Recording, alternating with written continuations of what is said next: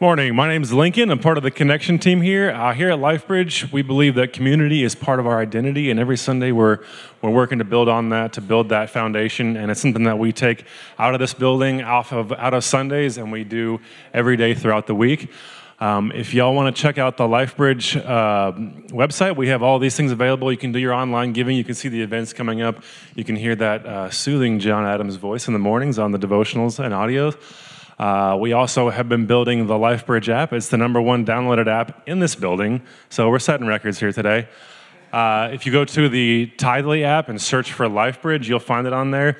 At LifeBridge, we also believe that we're called to be generous, and we want to thank y'all for all of your generosity, for your time, your talents, your efforts. These are the ways you can give up there. You can do it over phone, you can do it on the website, you can do just go cash and check, or you can go to that app and give by that way. Coming up, we also have the First Serve Sunday. We're going to do a food pack. There'll be no chairs in here. It'll be all tables and desks.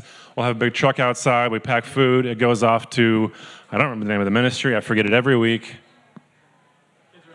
There it is, yeah. So that'll be on Sunday, February 4th. If you could, go and sign up for either the early service or the late service, or you can do both. We need plenty of hands so you can invite people, invite family, invite friends, those who wouldn't normally come to church. This is a great opportunity to come and serve. And coming up, we have Hoops for Hope. It's going to be on March 16th at Karcher Middle School. Again, this is a thing to invite anybody to. It's going to be a good time. It's going to be teams of 5 at the most, and you can do, it's 3 versus 3, so we'll rotate. And that's going to be to benefit Exploit No More.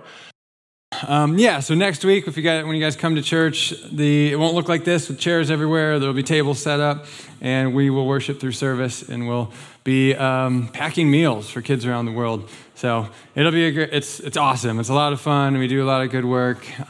So if you could sign up, though, and let us know which service you're coming to so that we can evenly distribute the people who can be at both, and so that we have good numbers at each service in order to pack the right amount of meals.